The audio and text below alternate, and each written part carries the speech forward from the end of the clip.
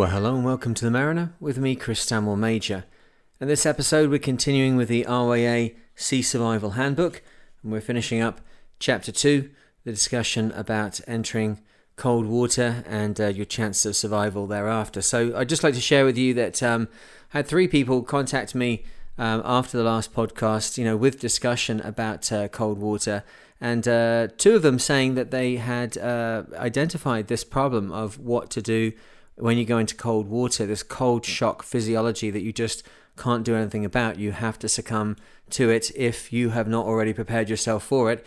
And they had taken action to try and remediate the situation by taking cold showers, and that within a week of doing it, they were able to much more easily and in a much more relaxed fashion deal with the cold water shower, and felt that they were then in a much better position to deal with the possibility of going into cold water. The third person wrote and said that they had the same revelation I had, that this is a serious issue, that even just going into cold water for half an hour could represent a extinction level event if you had not prepared yourself beforehand. So I don't know if it's something that crossed your mind. If you didn't hear that podcast, we were talking about the fact that when you do go into very cold water, there are things that happen to your body which can really reduce your chances of survival if you haven't already got to experience cold water and function in it. So the challenge is on, the cold shower challenge for the winter of 2022. Let's see how that goes. I'll start challenging myself a little bit in the shower with the cooler temperatures. Something I absolutely hate. So I guess I got to do something about it. Okay, so we continue on now with this fantastic book by Keith Colwell. It's standard text for the RYA and their take on all aspects of survival at sea. If you haven't seen it, easily available on Amazon. There's a link in the description of the podcast, and it goes from everything from the strategy of avoiding an emergency, i.e. handling heavy weather, meteorology, what to look for in your passage planning, right down to how to operate flare and communicate with aircraft that may be going overhead, that kind of thing. So from the macro to the micro and back again. We're just talking here now about methods for helping with the onset of hypothermia. Hypothermia, of course, below temperature. You've got an issue that you're getting too cold. It says before entering the water, don extra clothing. If you have one available, put on an immersion or survival suit or a dry suit. Now, we talked about those. If you don't want to fork out the potentially thousands of dollars or thousands of pounds, whatever it is, for a full brand new thick immersion suit, you can often get them from the offshore safety industry where they've been used in oil rigs or fishing boats, that kind of thing. Often those companies will cut the feet out of them so they can't be used in a professional capacity again. But if you can kind of get in there and express, a desire, I'm not using it commercially, I just want it on my boat just in case, I'm sure it's quite easy to get one relatively cheaply. The most important thing is that you have some kind of waterproof top layer, which is going to hold out the water at best, or at least make it very, very difficult for the water to flow away from you once you've warmed it. That's going to help you have this bubble of warm water around you. It's it's a small effect, but it's there, and it can help you to survive longer if you go into cold water. It says wear a thermal hat and cover your head with a fluorescent or brightly coloured hood. This also makes you more visible to rescuers, because 50% or more of heat, depending on the clothing being worn, is lost through the scalp. What a fantastic piece of advice. 50% of your heat going out through your head. We know that when you're wet, you lose heat much, much more quickly. Being damp, just having water running through your hair, over your head, whilst you're floundering in the sea, it means that you're going to be losing heat even quicker from a part of your body which has just the biggest blood flow possible. It's a massive radiator for heat, and it's one that you need to really shut down whilst you're struggling to produce enough heat to stay alive in cold water. So try and get your head covered. Cover it from the wind, cover it from the water. Just try and stop heat coming out of your head if you possibly can. It says, once in the water, do not kick off your boots. Try to remain as still as possible and adopt the help position. Now, the boots thing is very interesting. As I've said, if you have to maneuver in the water at all, the boots are going to make it very, very hard. They're going to kind of weight the bottom half of you down. It'll mostly be inertia, because obviously the water inside the boots weighs as much as the water outside the boots, but it's not like they're dragging you down that way. It's just that you can't move your feet very quickly, and that's the basis of treading water. As we've said, you can take the boots off and then scoop them down through the air into the surface of the water, thereby trapping thereby trapping air inside them, and pop them underneath your shoulders, underneath your armpits rather, and that's going to help give you a little bit more buoyancy, lift some more of your body out of the water. But if they are the bottom part of the waterproof survival shell that's around you, i.e. you've got boots on and you've got salopettes and a full jacket and everything else, it might be that making sure that water is not flowing in and out the bottom of your trouser legs is actually more important to your chance of survival than worrying about being pinned in an upright position with your life jacket at the surface and your boots down deep beneath you. So you'll have to make a judgment, and of course this is where training comes into play. The other thing is that if you go into this survival situation, you've fallen off the side of the boat through whatever mechanism, and you are now in the water, do you have any experience of being in the water in that fashion? If you don't, then it's going to be all new, and that's going to be very hard for you to make good judgment calls and to suddenly develop the skills that you may need to aid your survival. If you've done training where you've been in the water in the kind of clothing that you wear on deck, then you're going to have a feeling like, okay, the boots have got to come off, or the boats stay on, or I need to tighten down all of my cuff and ankle straps, and maybe I need to look at how I can squeeze air out of the legs of my salopettes, because I know that these ones trap air very easily because I keep the waist tight. All this kind of stuff, you need to already know it before you go in, so you have some kind of plan that you can execute. So training in the gear that you wear and knowing what to do with it is absolutely essential, right down to how your waterproofs are going to react when you go into the water wearing them. As it says, if possible, get as much of your body out of the water as you can. If a life raft is not available, climb onto the semi-submerged boat or anything that's floating. That's again just because if you are immersed in water, you're losing heat so much more quickly. It's the crux, of course, of the argument that at the end of the film Titanic, Jack probably could have got up on that door a little bit with Kate Winslet. As we said last time, I think she's kind of done with him. It was the end of the show. It didn't look like there was going to be a sequel, so she just she took the option. She took the door. Let me have a see. Hypothermic casualties must be handled with care. Now, this is very important, and we're going to be talking about this a little bit later on in the book. It's believed that a casualty may have aspirated even a small amount of seawater. You've got to seek medical advice. So you've got a hypothermic individual who's been in the water for X amount of time. They may have aspirated water, taken seawater down into their lungs. You've got someone who needs to be dealt with very, very gently, and they need to get to medical care as quickly as possible. Those two things may be in opposition to each other, and you're going to have to make some good decisions with what you've got available as to what happens to this person next, if you're lucky enough to get them out of the water. The heat escape lessening posture, it says here. So I know it as the heat escape loss preventing position, but here it's the heat escape lessening posture. Okay, fine, that's good by me, no problem. A static body position reduces heat loss and increases your survival time. Therefore, adopting the help position is strongly recommended. However, holding this position will not be possible unless wearing a life jacket, and even then may be difficult to maintain in anything other than relatively calm conditions. So I know from my training that the heat escape lessening posture, as they put it here, is basically trying to tuck your legs up and then like hold a bubble of warm water in front of you about the size of a basketball that doesn't move around. You bring your arms in, put them up against the side of your knees, bring your knees up. The problem I've always had with that is it seems it's basically impossible to hold that position unless you're going to like somehow put your face in the water, which is very hard with a life jacket on. You've got to like bring your knees up, but then, it's not magic just because you're in water. Your legs still have got some desire to hang straight below you. So you're forever holding your legs up in this position, which can make you very fatigued very quickly. So if you can get your arms around your legs and hold them up that way, like interlock your fingers. You've got to do whatever you can do to try and keep water next to you, but if you can, just staying as still as possible so it doesn't get pumped and flow out of your clothing, may be all you've got. But if you have an option, as it says, if it's flat, calm conditions, you can maybe try and Bring your knees up a little bit and create a bubble of warm water in front of you. Your body has heated up. But as you can imagine, as your body gets cooler and cooler, its ability to make this warm water around it gets less and less. So you need to start to implement this as soon as possible. In wind and waves, your legs act like a sea anchor and your body will turn to face the waves. That's a great piece of advice. So your legs will act as a sea anchor and your body will turn to face the waves. This will cause water and spray to break continually in your face. The natural reaction is to stabilize your position and use your arms and legs to turn yourself so that the back of your head faces the waves. This will happen every few seconds, and any gain from trying to adopt the help position will be lost as your movement flushes away the water that you were trying to warm close to your body.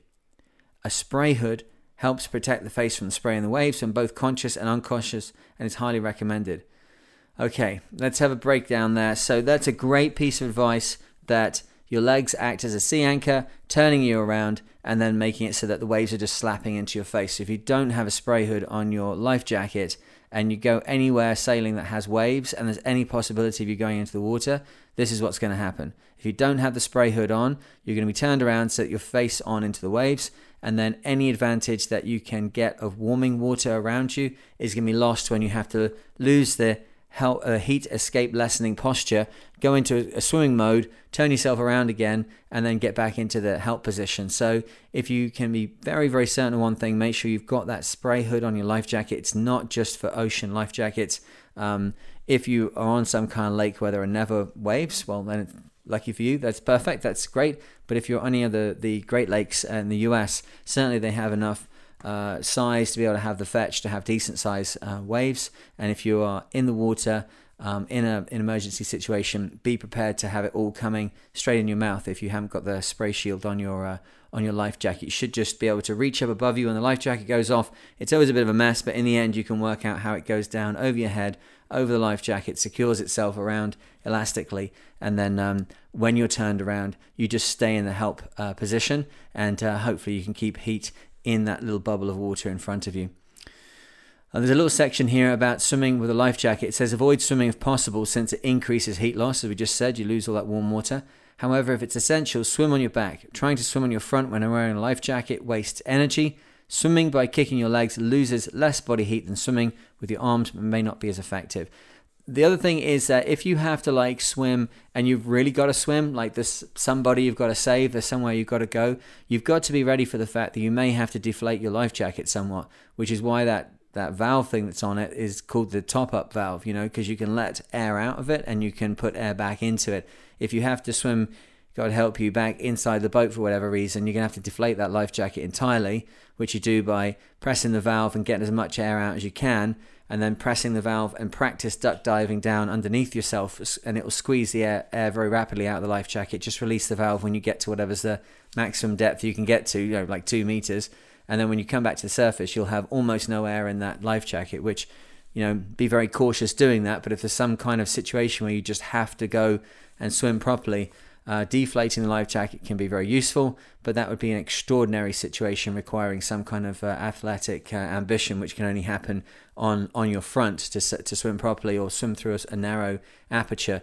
As it says, if you are just in a normal situation and you're trying to, or you think what the best course of action is to swim towards some kind of life-saving equipment or a life raft or what have you, you've got to do it on your back, and you've got to weigh up the likelihood of you successfully making it there. Like, is this thing blowing off downwind? Is this life raft a mile away? You're not going to make it in a life jacket. Certainly all you can do is look to try and move with the wind, with the waves, and on your back, doing either some kind of what we call an old English backstroke, like both arms wheeling backwards, or one then the other, or just keep your arms by your side and skull and use either front crawl legs or backstroke legs. Backstroke legs is breaststroke legs, like the frog. Breaststroke legs are very, very effective because you can kind of pause a little bit. You can pause a little bit between each stroke. But whatever you can do, and then the side crawl is quite useful, so you can keep looking behind you and seeing what's coming up, and then get back on your back. And you can go do that for hours on end. It's just it's not very effective. You're quite slow. So 2 options there. Certainly the slow and very, very gentle method of going on your back, And then if you really have to, then you do have to deflate the life jacket and swim properly. Staying together. To reach other casualties, a life raft or survival craft in the water, send a strong swimmer ahead, connected to the group by line, or swim as a group. Now that would imply again that our strong swimmer has deflated their life jacket.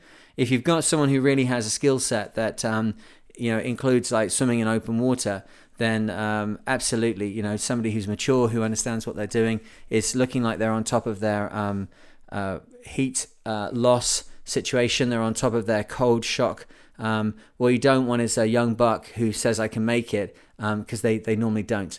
I just keep that short and sweet. They just normally don't. Okay, and then you end up doing that kind of centipede thing where everybody grips hold of everybody in front of them. They can grip with their legs, which is quite useful. Grip around the waist of the person that's kind of in front of you.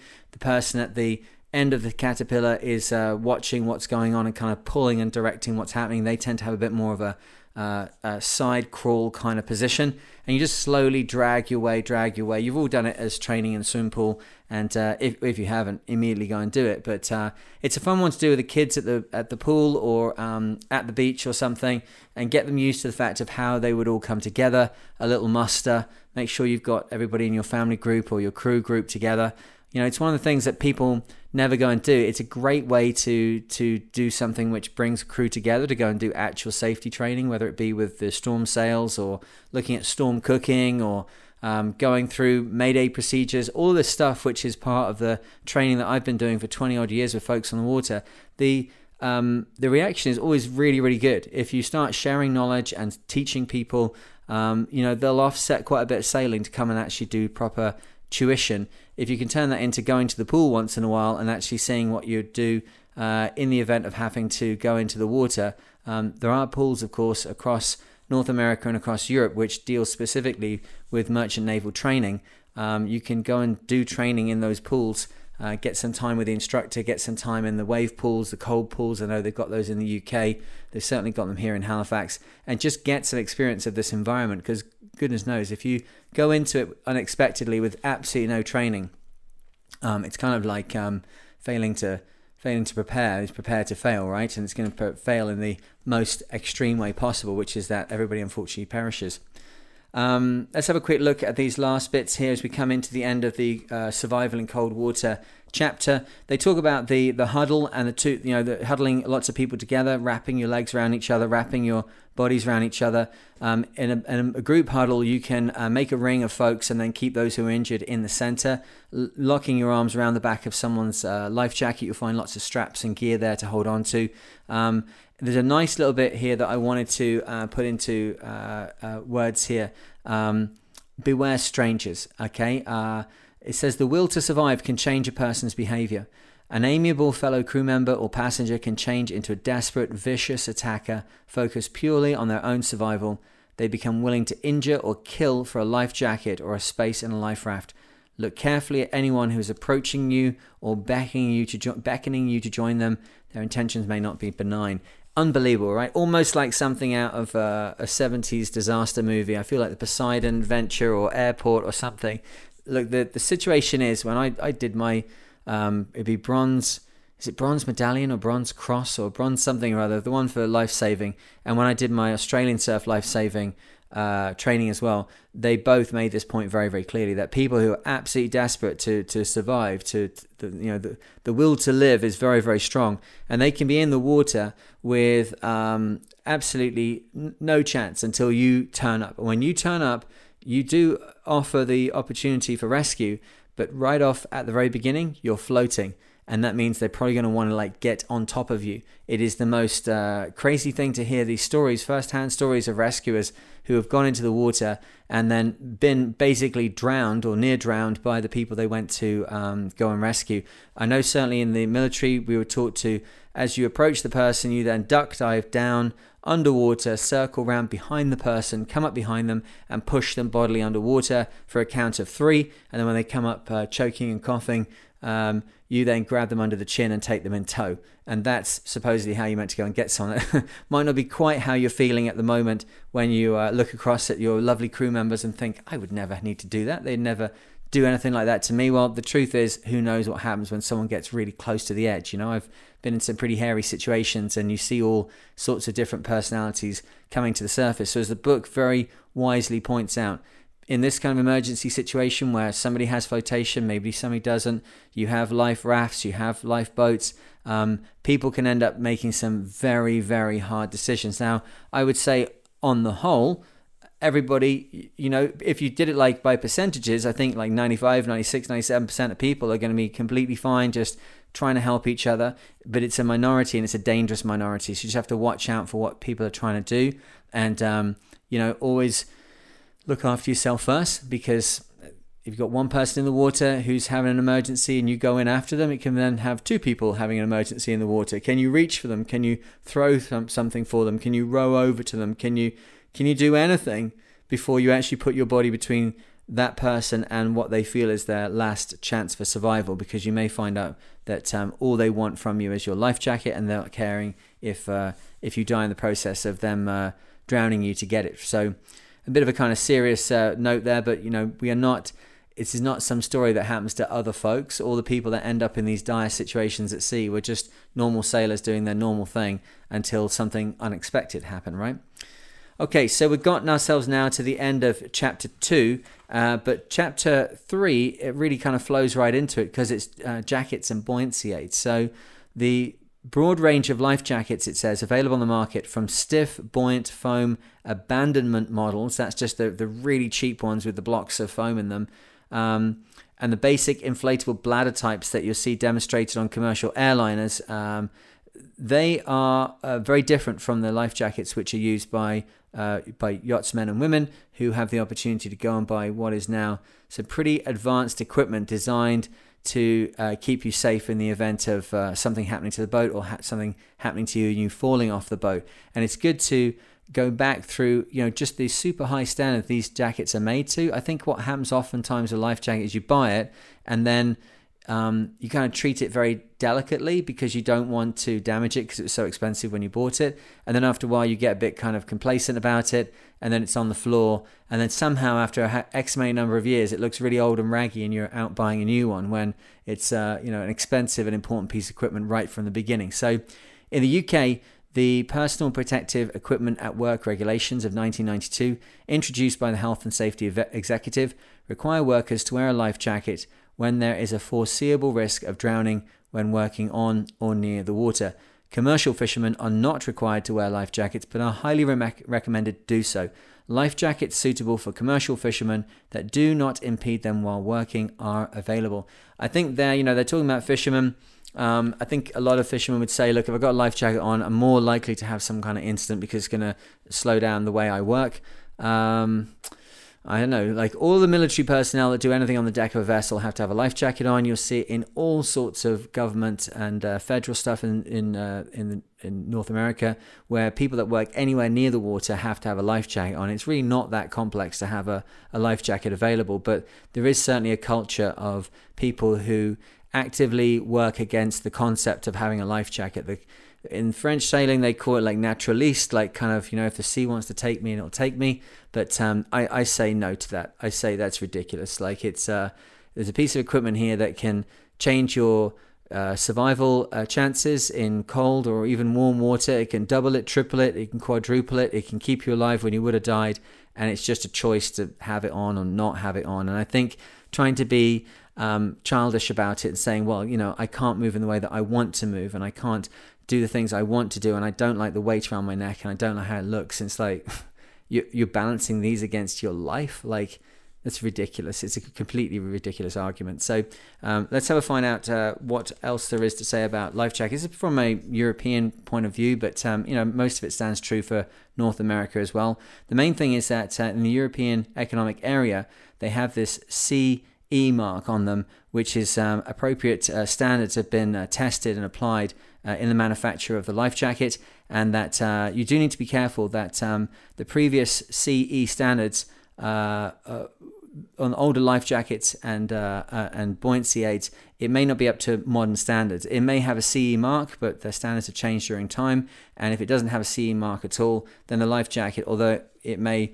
look like it can do everything it should do, it may not have been designed to function in the way that you're expecting it to, or it may be made of materials that have degraded by now. So you've got to be very aware of what it is. On the European stuff, ISO, well, let's start with here. The ISO standard of 12402 specifies the minimum levels of buoyancy in newtons, and you can have a 50 buoyancy aid, 100 buoyancy aid, 150 jacket, and 275 jacket, life jackets. Those, if you're having 150 newtons of lift in your buoyancy aid, then it turns it into a life jacket type ensemble. And of course, if it's mounted on the front of the harnessing system, designed so that it will roll you over, it goes from being a buoyancy aid to being a life jacket. And then at 275 newtons, the big commercial ones for those who are wearing heavy equipment at sea, also life jackets when they roll you over in time. Buoyancy aids at 50 newtons and 100 newtons, they may not even be designed in such a way to roll you over in the event of going into the water unconscious. So always be aware of whether you're wearing a buoyancy aid or whether you're wearing a life jacket. The buoyancy aids often are much slimmer. If they are inflating ones, they might just allow you more range of motion, but they don't have the features that you need to keep yourself really safe in the event of going into the water unexpectedly. It now gives us a bit of an idea of level 50 and level 100 buoyancy aids, and these are basically what we call in any other thing PFDs. You've got the level 50 ones would be something like I would have worn for kayaking. It's basically like a waistcoat, and it doesn't have a collar around the neck, so it doesn't do any supporting of the head. The level 100 buoyancy aids have got that slightly larger amount of buoyancy, maybe not enough for heavier folks or if you're wearing anything that's large equipment, but it'll catch most situations, certainly kayaking, canoeing, that kind of stuff. But it does have a collar, which then gives you extra support. It is not specifically designed to roll you onto your back, but it's most likely it will. And when you're already in the water and on your back, it will support your head very nicely. Once you're up to 150 kilonewtons, or no, not kilo, no, I've got to be careful with this, with newtons, not kilonewtons. I've got to remember I'm not talking about shackles here, I'm talking about life jackets. 150 newtons, it's approximately to 15 kilos of inflated buoyancy on the front of the jacket. So you're going to have a little 36 grams of CO2 cartridges that go off and then fill up the life jacket. That releases about 17 liters in volume of CO2, which when it discharges into 15 liter space, then it pumps it up really nice and tight, makes it the rigid bladder in front of us that's able to then roll you over and gives you that 15 kilos of lift that you need, 15 liters of volume, and that should keep you up at the surface. If you're wearing heavy gear, then you're at the level 275 newtons of buoyancy available, and even if you've got heavy work boots, steel toe cap boots, that kind of thing on, it's still going to keep you on the surface. So for life jackets on boats, I think we can be pretty aware of the fact that pretty much everybody's wearing the 150 Newton life jackets. If you're looking at anything from Spinlock or from Crusaver or from Timo or any of those people, it's normally at the 150, but they'll often have 275 available for their commercial clients. The types of inflation, this is something that has changed quite a bit in the last couple of years. I'm glad to see this book is like 100% up to date. You know, back in time, it was always the case that you pulled the little string and you would then set off the life jacket. Nice and simple. You pull on the string and a kind of large hypodermic needle essentially goes into the end of the cylinder and discharges the contents of the cylinder, the CO2, into the bladder, and boom, you're done. And then we got the addition where they have this little, I think, is it saying here? You know, I think it's paper mache is the stuff that's inside there. Some automatic carriage is vomited, yes. Yeah, so somebody told me it was salt. Sometimes it's paper mache, but whatever it is, a little black bobbin normally that screws onto the bottom of the firing mechanism for the CO2 system in your life jacket. And when it gets sufficiently wet, then that little bobbin releases a spring which pushes the hypodermic needle into the end of the gas cylinder, discharging the contents into the bladder. Now, something new has come along in the last couple of years, and I'd be interested to hear if anybody's got any feedback on these. And these are the ones from Hamar. Now, Hamar is the company that makes the hydrostatic releases that we use on life rafts. If you've got a life raft that's permanently fitted to the deck of your boat and you're doing offshore work or in a more kind of commercial situation, you'll know these as a little black, like hockey puck sized thing, little yellow label on the top. And what that does, it has a rope loop that passes through it, and inside the Hamar hydrostatic release is another compacted paper mache, whatever it is, little tablet, which is holding back a strong knife, which is there to cut that rope loop in the event of the hydrostatic release being submerged to a depth of 1 atmosphere. So that's 10 meters, 33 feet. So it means that in the event of the boat sinking without the life rafts deployed, that the life rafts will travel down underwater with the boat as it sinks until they get to a particular depth, particular pressure. When this hydrostatic release blows, that rope loop is cut. It's a principal part in the restraints holding the life raft on the deck of the boat. The life raft then uses its natural buoyancy because it's not as heavy as water, so it does start to float away from the boat, even though we know life rafts are like dead weights, but it floats up from the boat, and as it floats up, the painter of the life raft is gently pulled out through a port in the side of the case of the life raft, and when it gets to about, I think it's 30 meters, 100 feet long, it comes up hard against the activation pin, which is on the larger CO2 cylinder, which is inside the life raft, which then ignites inflates the life raft. Don't ignite it, that'd be a problem. Inflates the life raft. The life raft then, with full buoyancy, shoots off to the surface, whereupon the hydrostatic release has one other element, which is called a breakable loop. It's a red plastic loop at the bottom, which is where the painter should be attached to the life raft.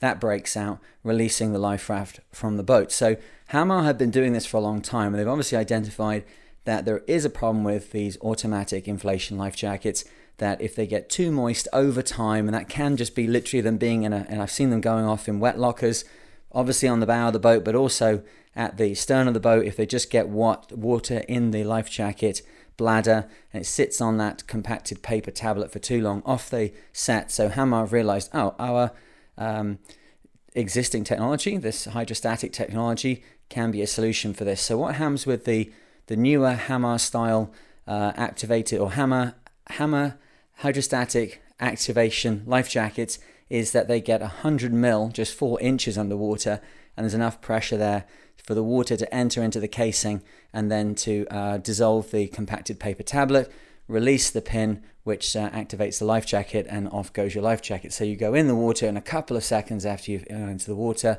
the life jacket goes off, but it's a much more stable system the rest of the time. I have heard a few examples of people being able to slide into the water off the boat and the thing not going off, so there's something to be said there, but I think any major fall where you're unconscious, you're certainly going to end up 4 inches, or the activation area of the life jacket is going to end up 4 inches under the water, and then this thing goes off. I've seen them in use, and actually if you have a look on the YouTube channel, on the Mariner YouTube channel, there's a review there of a Vito life jacket from Spinlock, and that's got a Hamar inflation system on it, and they're very, very good. I would say this, they're quite expensive to rearm one of those jackets compared to one of the normal rearm kits, which has got just the cylinder and the paper bobbin thing in it. You're looking at double or triple what you'd normally pay, but if you don't have an issue with them going off anyway, which a lot of people won't unless they're really out on the front of a boat that's plunging its nose under the waves, I think the technology is pretty solid, and we've got to see how the numbers come back, if they are saving lives, if they are making it cheaper for people to own life jackets so they don't have to rearm them. I got to say, with the boats I work on, because I've got quite high freeboard, the 60 footers are about 5 foot from the tow rail to the water. The 80 footers more like 6 or 7 feet to the water. There's not that much water getting onto the deck, certainly not in the kind of racing and voyaging I've been doing where we keep the boat highly throttled back recently. So yeah, we'll see how that goes. So we're coming in towards the end of this chapter here in this book. The next chapter that we're going to be looking at is all about life rafts, and that's something I think dovetails nicely into stuff I've been doing on the other podcast. So a little plug for that. I have another podcast called Rare Nautical Reads, which is where I read these oldie-timey books. I did a bit of a review of one of them recently, and that was the story, of course, of Dr. Alain Bombard, who traveled across the Atlantic for 65 days in a Zodiac inflatable raft, taking no food and no water with him. He had some emergency supplies in a sealed chest, but he never used them. So he effectively set off with nothing and caught all the fish he needed on the way, got moisture from rain, got moisture from the fish, a little bit of salt water, but managed to prove that it was possible for someone to survive for a very protracted period of time in a life raft. So if you haven't heard that already, have a look for Rare Nautical Reads. We're about 5 or 6 books into that now, each book being broken up either into its chapters or into a 20-25 minute section. So it's something that comes through 5 days a week, and I have good reports that it's an excellent partner if you're doing a lot of sanding or vacuum cleaning, which I don't think really says very much for my reading style, but there you go, I'll take whatever. So the final few pages here in the RYA Sea Survival Handbook relate to the operation and maintenance of life jackets. It's a lot of things which is based on these excellent annotations and diagrams which are in this book. I can't underline how excellent this book is. If you've got children coming onto the boat, if you've got young adults who will maybe not listen through a briefing, put this somewhere they can reach for it, which obviously always means put it somewhere near the toilet, and then in the end people get bored enough. Just make sure they can't take their phones in there, and then they'll have to read the books, right? Isn't that the thing with the sea survival standard documentation you have to put up on the wall of a boat when it's commercially coded? It's like this little couple of like little posters really, which have loads of information about how to communicate with aircraft who are trying to rescue you, which flares do what, and how many you should have on the boat, and all these kind of things. It's like these 2 standard like B5, or what's that, like half of legal page for the American listeners. It's a very small little thing, but they're always found on the backs of the toilet doors on commercial vessels, because I guess previous to the phone being a big thing, the thought was that you just go in there and then you just have to look at this thing and learn it. I have lots of memories of exactly what that little poster looks like. I'll have to dig up what it's called, but it's a standard thing that has to be displayed as safety information in certainly British commercial boats, and the back of the toilet door was where it went. I've suddenly learned a lot about sailing sitting on the toilet, reading all of these books, which now we share in a bit more dignified format over on Rare Nautical Reads. But the diagrams take you through how you should don a life jacket and how you should maintain a life jacket, things you should do every 3 to 6 months. And then a few more discussions on the various parts of a life jacket, what it should have. We know that for an ocean life jacket, it's going to have retroreflective tape on it. Being able to signal with a light at night, being able to signal with a heliograph in the day is an opportunity to be detected at a very long range compared to almost anything else you've got with you, including the light, of course, in your life jacket. Retroreflective tape shines the light from a light source directly back in the same direction as that light source. So if someone's shining a torch at you, the light comes straight back in their eyes, and it can be highly useful for finding things in the water at night. But of course, make sure you get your torch out, because if you're not flicking a torch around, you can't see the retroreflective tape. The other thing that it points out is that the life jacket has got the whistle on it, of course. We always joke and say it's for morale-building tunes, but it can be something which is heard over other sounds whilst you're out at sea, particularly on a quiet day, on a light wind day, and it certainly gives you something to do. It's a morale builder, if nothing else. The life jackets have to have a strap that goes between your legs if they're going to be used in ocean wear, and I think that's something we can maybe finish up this chapter on. There's not much else really to discuss before we get to life rafts, but the strap that goes between your legs, I see a lot of people come on to the Spartan Ocean racing boats, and they, even if they're taking a Spinlock life jacket, if they're taking a Timo life jacket, immediately they say, oh, it's got these straps, and then they try and untie them off the life jacket, or unclip them off the life jacket, or tie them up, or get them out of the way. And it's like, why are you doing that? Oh, well, it gets in the way. The function of those straps is to be there to stop you falling out of the life jacket in the event of having to be dragged from the ocean in an unconscious situation. If you're unconscious and you can't brace out your upper body, your life jacket represents a chest harness. If you can't put some strength into your back, push your shoulders back and kind of be held in that harness, it is quite easy for you think about taking a jumper or something off a little child. I was just doing it with my son earlier this evening, getting his dirty clothes off before a bath, and you just pull up on the shirt and obviously the arms go up and off comes the shirt. We all know this. It would be the same with your life jacket in the event that someone's trying to get you out of the water by the specific attachment points on your life jacket for being rescued. If that strap's not done up, it's going to be a problem. And I would just add, if those straps end up being left on the floor, getting kicked around, they get a little bit cracked in the buckle or something, it may click together, but in the event of having your weight up against it as you're being rescued from the ocean, if it's got any cracks in it, it's quite likely the buckle will open. So another reason to click those together when the life jacket's in storage, and to do your very best to look after the life jacket during its entire life, just in case that one time it has to be used. Okay, so the final page here, it's looking at maintenance on the life jacket. As I said, life jackets, they should be in excellent condition. They shouldn't be moldy. If they're moldy, that means that at some point it's not been looked after, which then raises the question, how else has it not been looked after? Because it's really rather important that that piece of equipment works.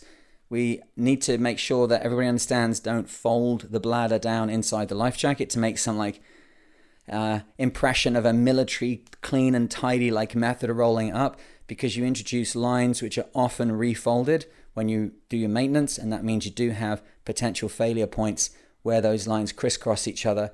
The ones where you fold down the top meeting the ones where you fold in the sides. There's a little corner that comes there. On a number of pieces of safety training I've been to, I've seen people's life jackets leaking from 2 points up just kind of at ear level on either side of the bladder, as it is up around their neck as they're in the inflated position.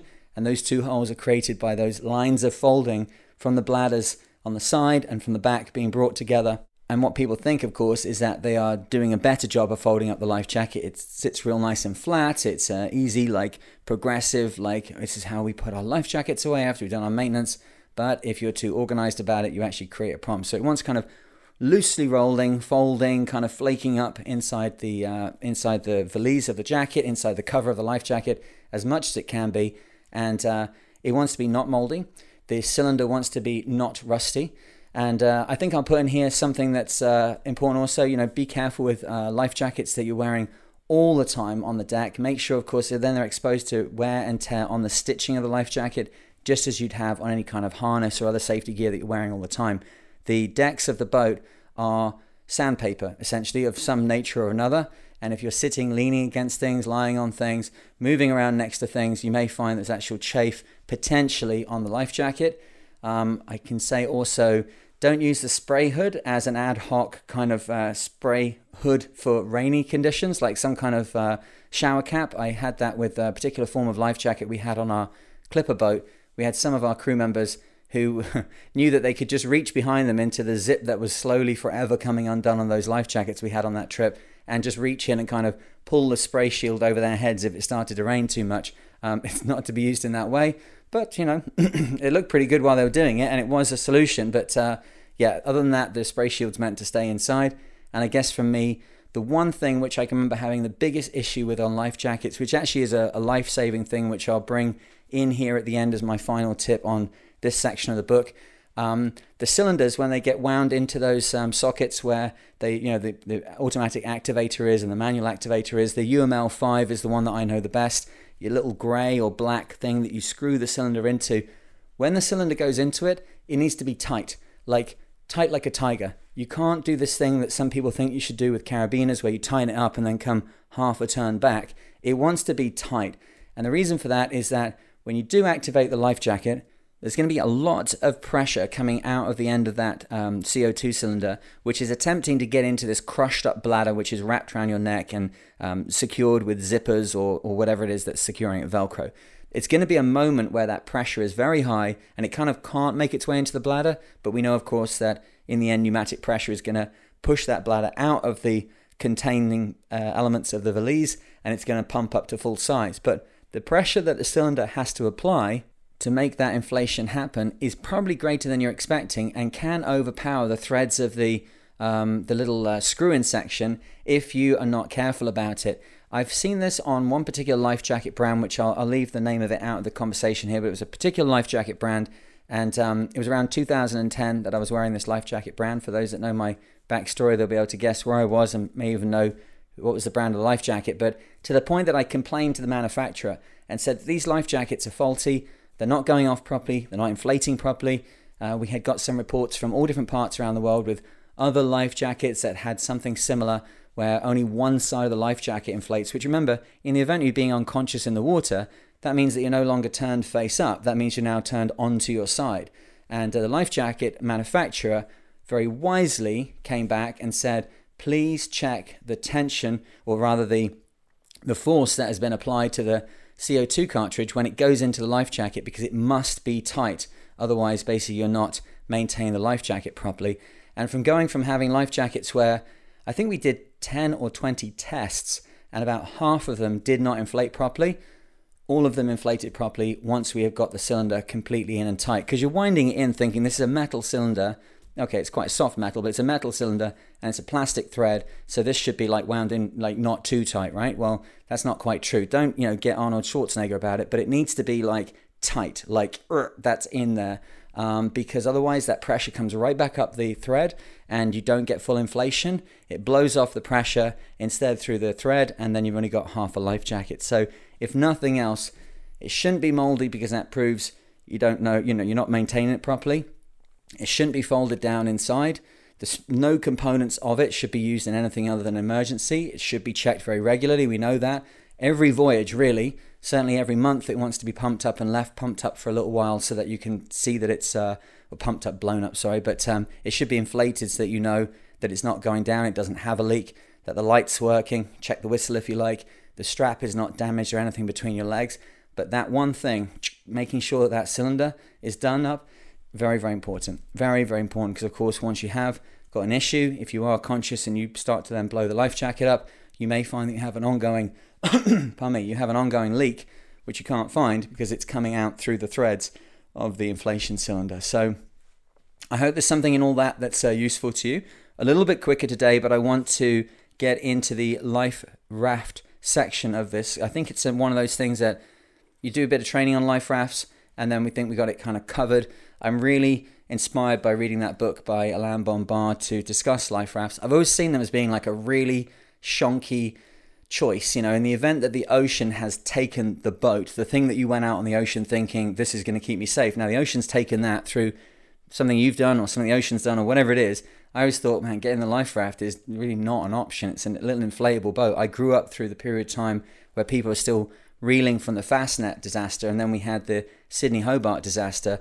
That's what gives me an idea of what happens in the event that a boat goes down. That's why I'm so fiercely independent when I'm out there.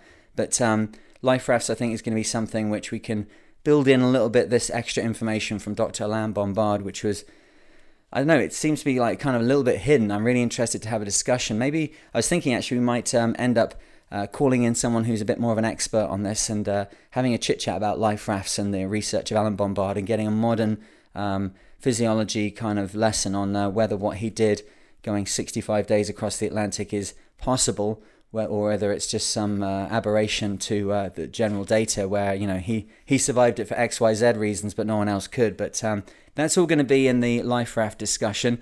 It's a very expensive piece of equipment, which we have to have on the boat. Well, unless, of course, you have full ocean life jackets with the double-ended tethers on them and your AIS beacon inside, and maybe you've got the extra pouch with your EPIRB inside, and then you can very easily have a $1,500 or $1,600 life jacket on, which then when you've got 8 or 9 of those on a boat does kind of contend with the cost of the life raft. So that's all ahead. If you haven't already, please consider going over to Patreon and putting in a few coppers there to support the podcast. All of these things come to you absolutely free, and that's how we want to keep it, but we do have to keep the lights on as well. So that's over at patreon.com/The Mariner. That's just $5 a month. We've got 5 of the Rare Nautical Reads episodes going out each week, and we're looking to get the Mariner settled into some kind of schedule around twice a week. We've also got all the stuff going on over on the YouTube channel. There's a big dump of videos coming to the YouTube channel soon because I'm doing the video now, releasing the video of my voyage single-handed from Southampton in the UK up to Iceland, up to Reykjavik on the 85-footer, sailing that solo, and then sailing from Reykjavik down to Newfoundland with a crew, and then Newfoundland down to Nova Scotia solo again. So lots of videos coming there at the Mariner on YouTube. So go over and remember to subscribe and ring the bell if you do. We're trying to grow the YouTube channel, and that means really got to see those fingers. We want to see you clicking on those buttons for subscribe and the bell, and then we can hopefully get that information to more and more people. But I hope there's something in there for you. And just to recap, this is the RYA Sea Survival Handbook, written by Keith Colwell, available from the RYA, and I'm sure reasonably priced. It is a fantastic tome to have on board, and we're very lucky to be able to go through it in this way and just open up what they're saying here and share it to those who may not have the time to get into this but still want to be as safe as possible on the boat. Good. Well, wherever you are and whatever you're doing, sanding, hoovering, whatever it is, I hope that you are safe and sound, and I look forward to speaking to you in the next one. Cheers.